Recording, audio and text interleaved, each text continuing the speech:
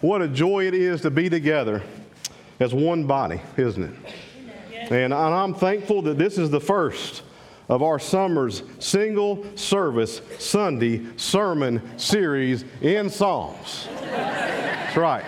See, I use all those S's like a real preacher. And I'm thankful to preach this morning on the 27th Psalm, addressing a frailty of the human disposition that's common to all mankind. And that frailty is commonly referred to as anxiety. I'd like to open in prayer, and then we'll get right into the sermon. Father, thank you for this morning. Thank you for the words of praise that you have put on our hearts to lift to you in gratitude. We pray that they were a sweet aroma to you, Lord, that they were pleasing to your ears, and that you were truly magnified and exalted in all hearts here this morning, Father. And Lord, I pray now as we come to this part where we bring to you words from your word. Lord, as I preach, Lord, I pray for wisdom and discernment and clarity of speech for me, and I pray for discernment in all that would hear. In Christ's name, amen. Amen. For all of you that know Kelly and I well, you're probably fully aware that we've been on life's roller coaster over the last year and a half. And as it relates to Kelly, August of last year through April of this year in particular. In December of 21, as Kelly and I were kind of reflecting on the year behind us and looking to the year that would be ahead, Kelly looked at me and she said, 2022 is going to be a year of great joy, and it's going to be a year of great sorrow. You see, we had the excitement and expectation at that time of our first grandchild, a little girl named Quinlan, who's a year old, and she's over in the nursery right now. And we also had the realistic expectation that the Lord would take Jenny, Kelly's sister, home after a multi-year battle with cancer. And this was on our hearts and minds.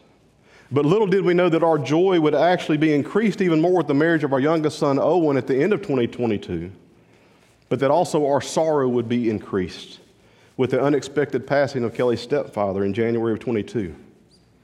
And all this compounded with events leading up to the Lord calling Jenny home that literally brought my wife to a point of great personal crisis and our home great despair. And it was during this season of overwhelming anxiety and the miry clay of fear that this psalm, Psalm 27, brought hope as the Lord showed himself to Kelly in her trial and held her firm in his grasp. The World Economic Forum states that, quote, the early years of the 21st century have witnessed a worldwide epidemic of poor mental health and related illnesses. But while depression is the condition most will associate with mental health issues and the leading cause of disability worldwide, it is not the number one mental health concern people face. That unwanted accolade goes to anxiety, end quote. Per a WHO report on COVID and its effects on mental health issues dated March the 2nd, 2022, they were looking at the effects of the lockdowns and COVID after 1 year from those occurring. The clinical estimates showed a 26% increase for anxiety in just 1 year after the shutdowns of 2020. Webster's defines anxiety as this: an apprehensive uneasiness or nervousness, usually over an impending or anticipated ill, a state of being anxious. Medically, it's an abnormal and overwhelming sense of apprehension and fear, often marked by physical signs such as tension, sweating, increased pulse rate, by doubt concerning the reality and nature of the threat, and by self-doubt about one's capacity to cope with it. Jocelyn Wallace states in a great biblical counseling booklet on anxiety and panic attacks the following, quote, when anxious thoughts get bigger and bigger, the possible negative results get more and more dangerous. Before long, you find yourself panicking because there are no solutions to all the potential dangers your mind has created. You see, God has so wonderfully created our minds and bodies, and He has linked them together. He has created us with the ability to assess a situation and see that it's dangerous, and then naturally occurring hormones will fire up, and these hormones are set into motion. And as we respond almost immediately with a fight or flight response to protect ourselves. And in the same way, our anxiety can trigger this same fight or flight response, even when there is no real danger. This state can also lead to full-blown panic attacks.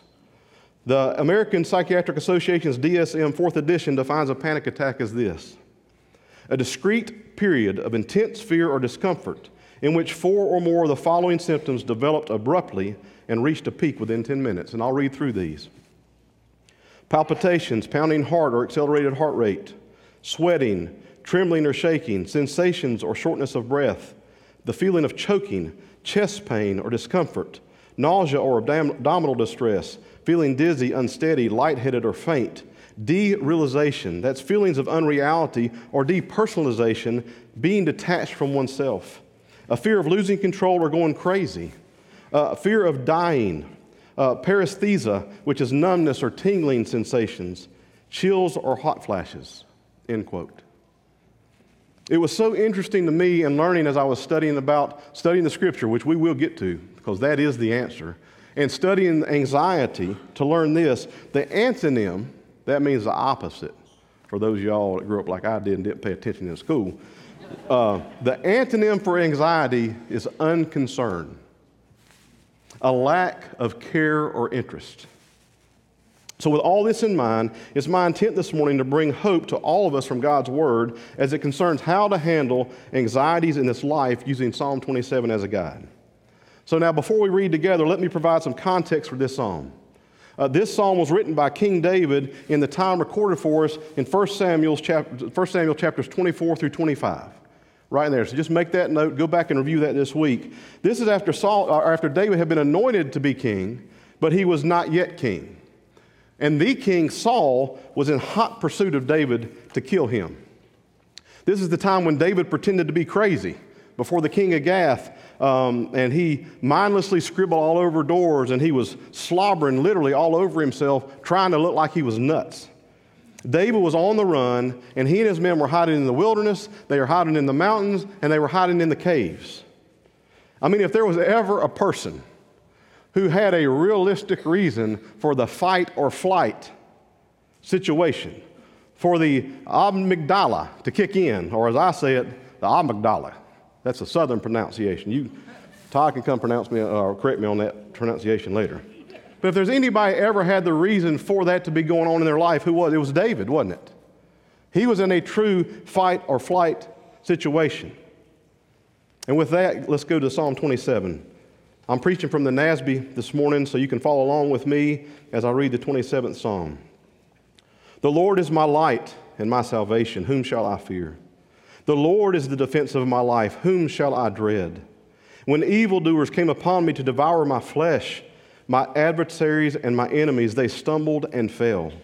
Though a host encamp against me, my heart will not fear. Though war rise against me, in spite of this, I shall be confident. One thing I have asked from the Lord that I shall seek, that I may dwell in the house of the Lord all the days of my life, to behold the beauty of the Lord and to meditate in his temple. For in the day of trouble he will conceal me in his tabernacle. In the secret place of his tent he will hide me. He will lift me up on a rock, and now my head will be lifted up above my enemies around me. And I will offer in his tent sacrifices with shouts of joy. I will sing, yes, I will sing praises to the Lord. Hear, O Lord, when I cry with my voice, and be gracious to me and answer me. When you said, seek my face, my heart said to you, your face, O Lord, I shall seek. Do not hide your face from me. Do not turn your servant away in anger. You have been my help. Do not abandon me nor forsake me, O God of my salvation. For my mother and my father have forsaken me, but the Lord will take me up. Teach me your way, O Lord, and lead me in a level path because of my foes. Do not deliver me over to the desire of my adversaries, for false witnesses have risen against me, and such as breathe out violence. I would have despaired unless I had believed that I would see the goodness of the Lord in the land of the living. Wait for the Lord. Be strong and let your heart take courage. Yes, wait for the Lord. Amen. The overarching question I want us to consider this morning is this: in what, where, or who did David put his focus, his faith, and trust in during the midst of his anxieties and fears? And from this answer, we will then know what, where, or who we should put our focus in the midst of our sufferings and our trials. Does that make sense?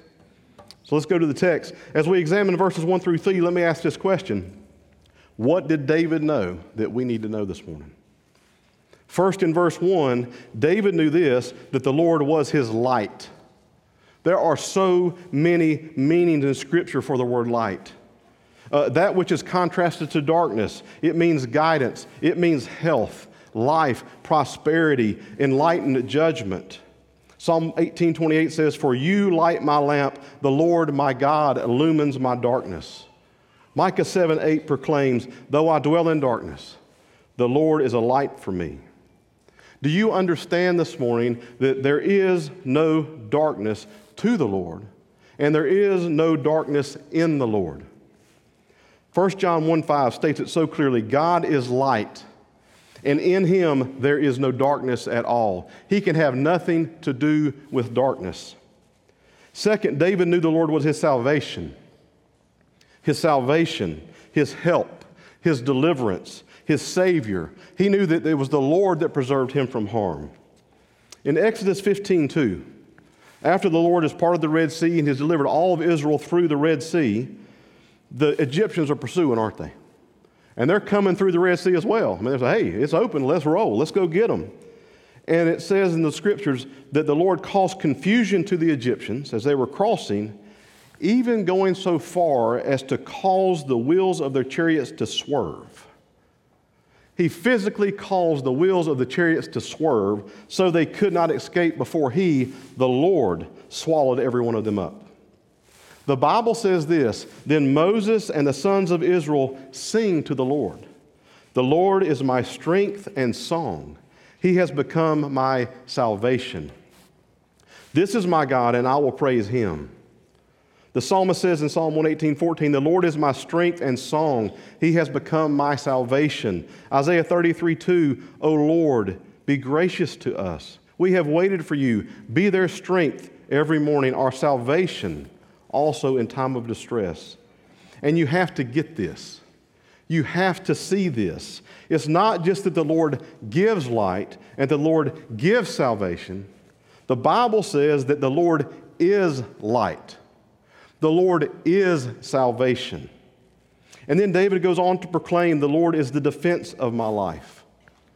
The defense of my life. Other translations render this strong defense or stronghold. These are all referring to the literal meaning. He is a place of refuge.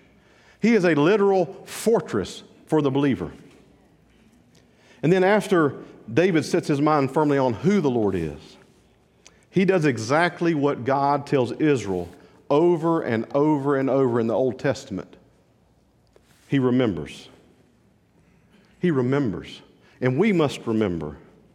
Because in verse 2, David draws on God's faithfulness in his past as he reminds himself, when evildoers came upon him to devour his flesh, what happened? They stumbled and fell. Much like the Egyptians' chariot wheels that couldn't even go straight. These enemies that were coming after David, literally, commentators, they were cannibals. They literally wanted to eat and devour his flesh. The Lord caused them to not even be able to keep their balance. They couldn't even keep their legs underneath them. And so he's reminding himself of the past. He now thinks of the future. And in verse 3, he says this, that in the future, the unknown battles, the future enemies, he writes, "Though a host encamp against me, and though war rise against me, in spite of this," David says, "my heart will not fear." In other words, his heart will not dread. "I shall be confident." And we must get this. If you are here this morning and you belong to Christ, then Yahweh, the Lord of all, is our very light. He is our very salvation. He is our very strong defense. And he is why we need not fear. Evildoers, adversaries, enemies, hosts encamped against us, war, and even in our day and time, Satan and his world system with all the lies being propagated in our day and time of deconstructionism, CRT, social justice, LGBTQ+, all the lies that are being propagated, he is our defender through all of that. So we too can cry out, the Lord is for me, I will not fear. What can man do to me? So to reiterate the question for us this morning, when darkness comes upon us, when life brings trials, when suffering comes, when we are anxious, where are we putting our confidence? Are we putting it in ourselves? Are we putting it in wealth, in health, in family, or friends? Where are we putting our confidence? In order to think rightly when anxiety comes upon us in this life, we must understand who the object of our faith is. The sovereign Lord. I know I'm just hammering this, but we've got to get this. We must believe this, and we must trust in this. A.W. Tozer was right when he wrote the following as the very first sentence in his book on the attributes of God entitled Knowledge of the Holy. If you have not read it, get it and read it. I'm sure we have it in the bookstore. He says this, what comes into our minds when we think about God is the most important thing about us. What comes into our minds when we think about God is the most important thing about us. And here are just some of the attributes that we know to be true about our triune God. Now get it, this is not what He has. This is what God is. He is eternal, meaning He has no beginning and no end. He is immutable, meaning He never changes. He is omniscient, meaning He is all-knowing. He is omnisapient, meaning He is all-wise. He is omnipotent, meaning He is all-powerful. He's omnipresent. He's everywhere at all times. The Lord is faithful. He is good. He is just. He is mercy. He is grace. He is love. He is holy, and He is sovereign. There are no plans of the Lord that can be thwarted. This is our God.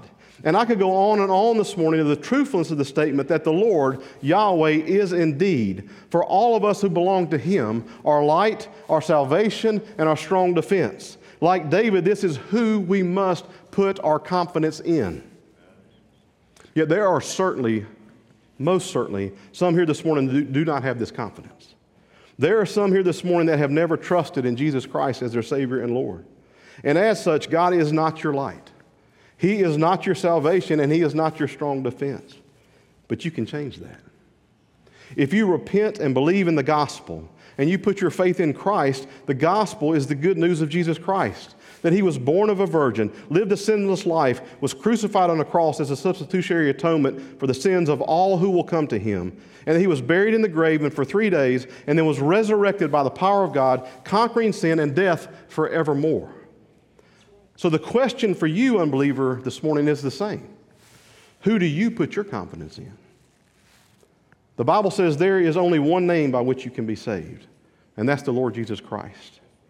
And if you have any questions about salvation and the gospel, please find myself or another elder up front after this service is over. We would love to talk to you.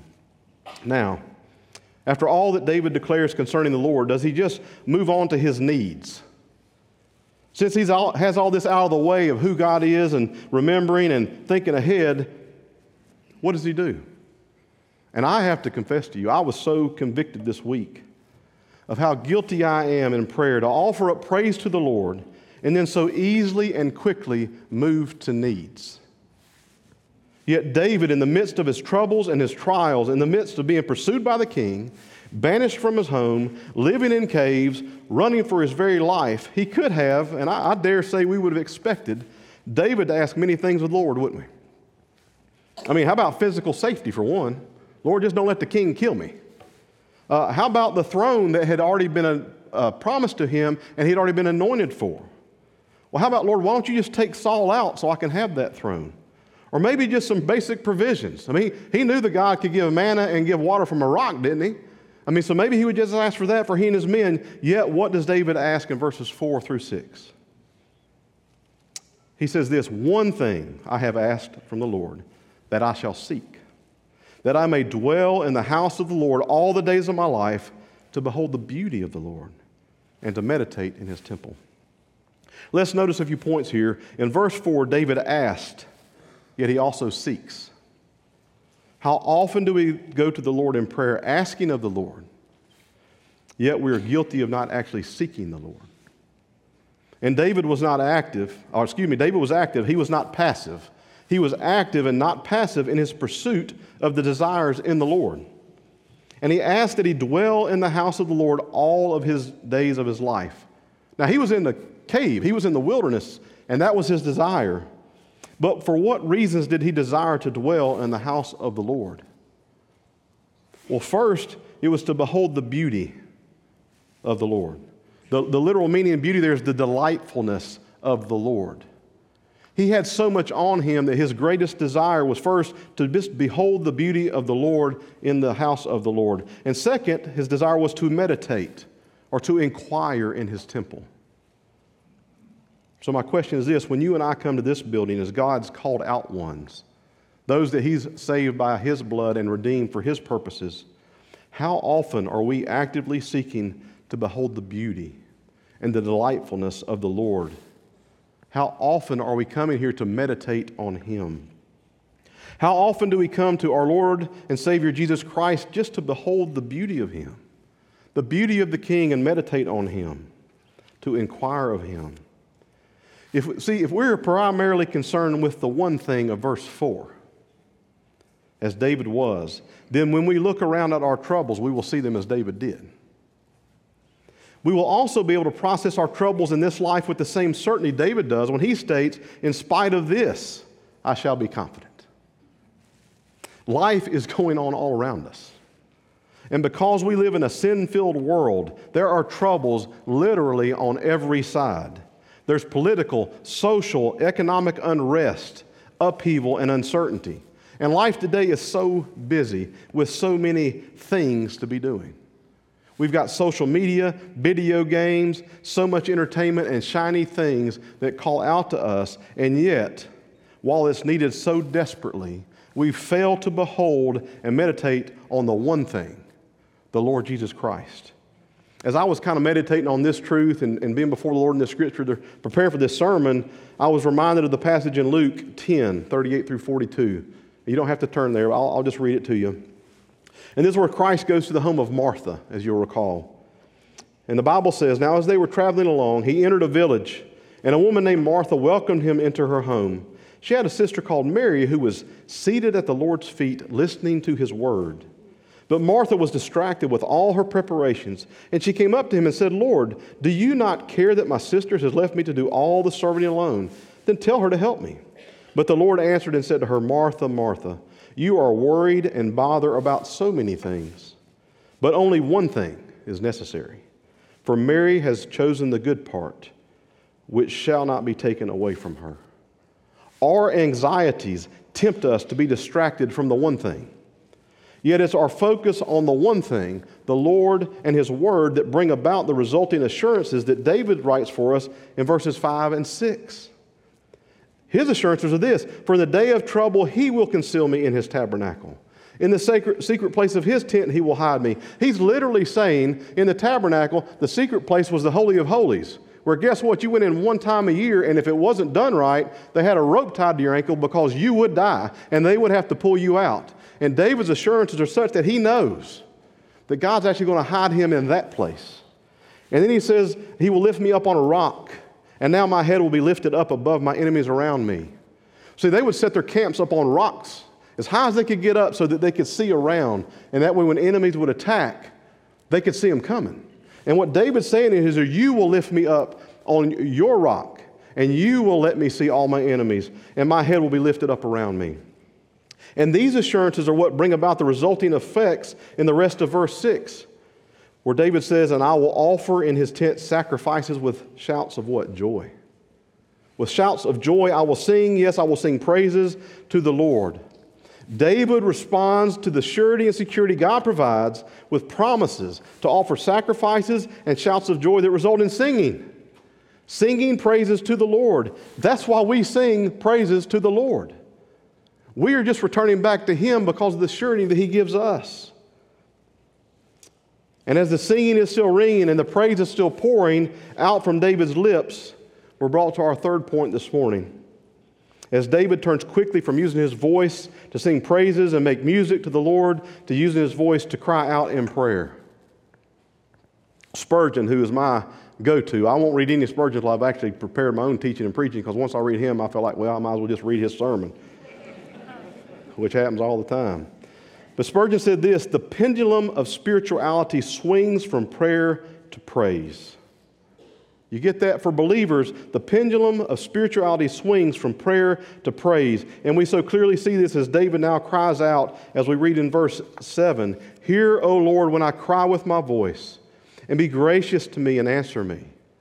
David cries out for the Lord to hear him, to be gracious to him, to answer him.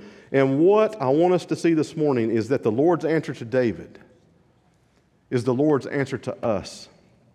In verse 8, the Lord says, "Seek my face." When David cries out, the Lord says, "Seek my face." John Calvin is so helpful here in his commentary on this psalm where he says this, quote, "The term face is commonly explained to mean help or succor." Succor, for my brother, because I had to look it up, means aid, relief in time of distress. Calvin goes on to say, as if it had been said, "Seek me."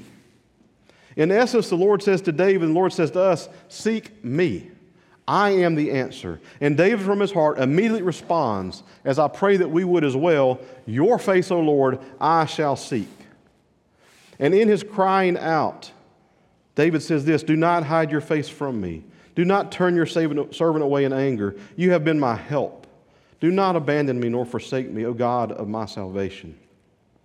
And for assurances of the fact that God will not hide his face from David, will not turn away from him or abandon him, but that in fact God is his help and that God is his salvation, David uses the comparison of God's faithfulness to that of the love of a father and mother in verse 10 when he writes, "For my father and my mother have forsaken me, but the Lord will take me up."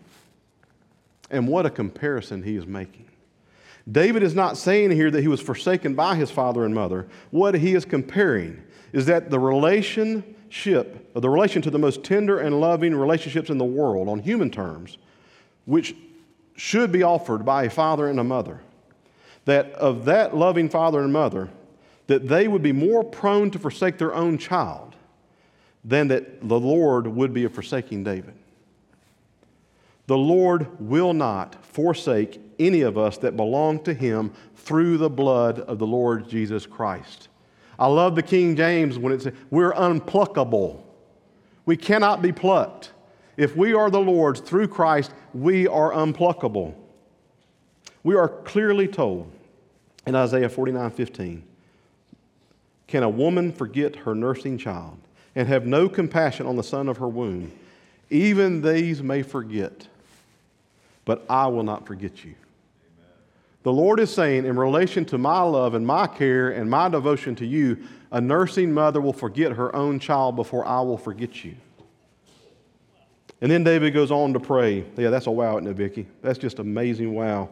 In verse 11, he says this, "Teach me your way, O Lord." In other words, make me know your ways and lead me in a level path. That level path is God's principles revealed to us in his words. He says, "Because of my foes," the people were out to get him. He says, "Do not deliver me over to the desire of my adversaries." They wanted to kill David. "For false witnesses have risen against me." David was being slandered. I'm just bringing about all those things going on that happened to us in this life were happening to David. And as such, breathe out violence. There was threats of physical harm. And again, in all of these requests, what is it that David is clinging to? We find out in verse 13. He says, "I would have despaired." King James says, has fainted. "I would have fainted." The New King says, "lost heart, unless I had believed that I would see the goodness of the Lord in the land of the living." Now, I want to do a little teaching right here. The ESV translates it, "I believe that I shall look upon the goodness of the Lord in the land of the living." I know a lot of people in our congregation use the ESV. Yet that does not convey what David actually says here or the true emotion of his statement. You'll see if you have the NASB that phrase, "I would have despaired," is in italics. Okay? And what that means, it's not in the original text. It was placed there by the translators to help give understanding to what the text actually says. This is what I call, and I'm guilty of this if you ever email or text with me, what I call a ... statement. It's like an utterance of thought. David expressing the reality of where he would be without belief in seeing the goodness of the Lord. And it's kind of like he's just actually, unless I believed that I would see the goodness of the Lord in the land of the living. It's just that statement right there. And in my mind's eye, there's space before and there's space after it. And he's just sitting in that for a second. Calvin explains it this way. Had I not relied on the promise of God and been assuredly persuaded that he would safely preserve me, and had I not continued firm in this persuasion, I had utterly perished. There was no other remedy. Calvin goes on to say in his commentary, David then believed that he would still enjoy the goodness of God in this world, although he was now deprived of all experience of his favor and could see no spark of light.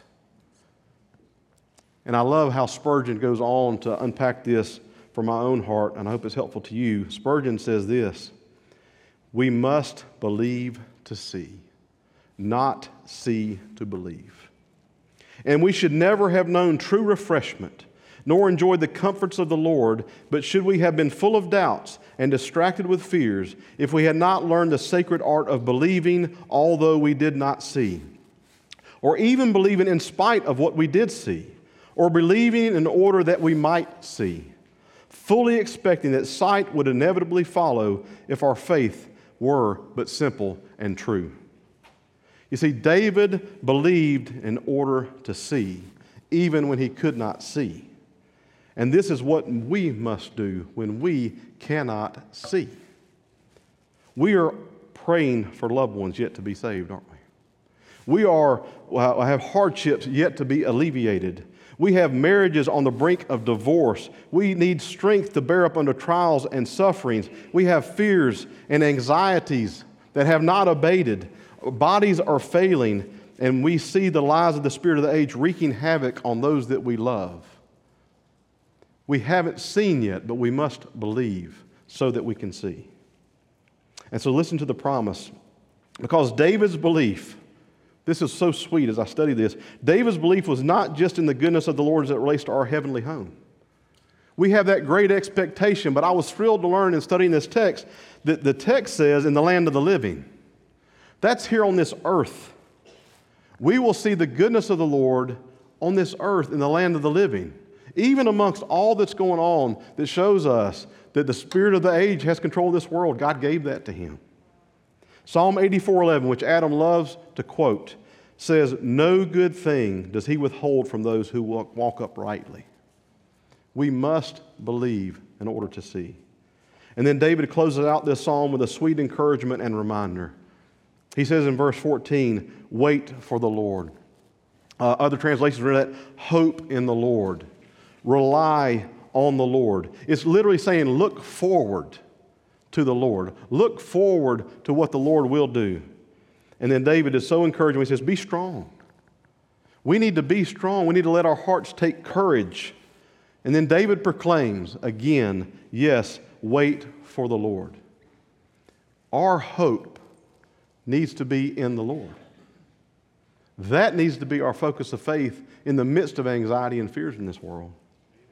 It is a fact that because we live in a fallen world, this life has troubles. Is that true?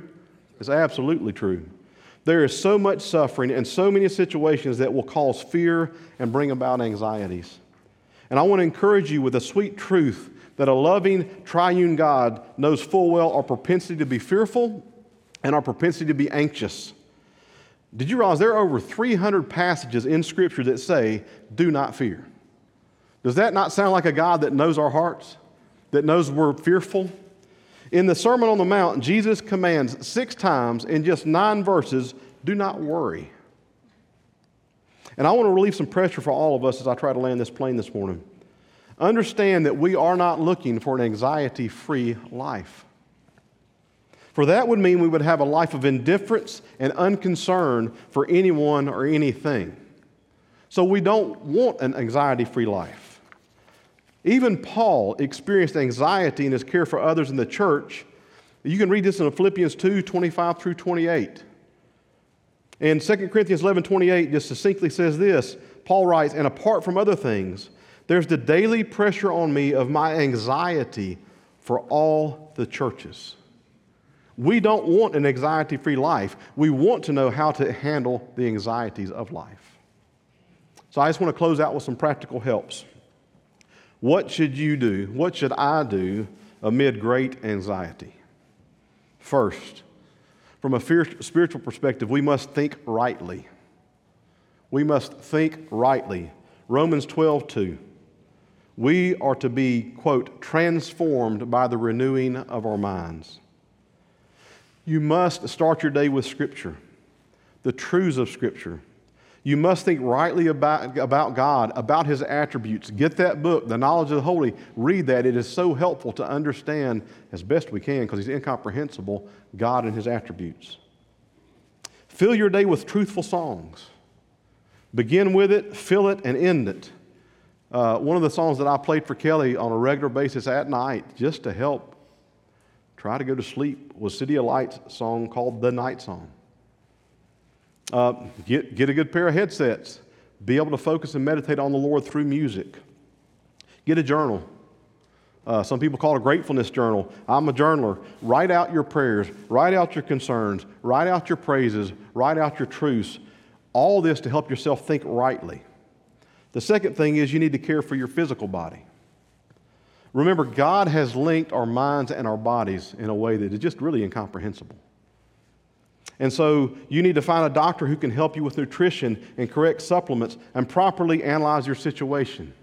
And I would add, not that it ever happened at our home, stay off the internet. Get a good doctor, listen to them. Get a physical or other tests if needed for assurances. We had to make sure there wasn't anything physically wrong, because you heard all the things about a panic attack. That all seems like a heart attack. And it's real.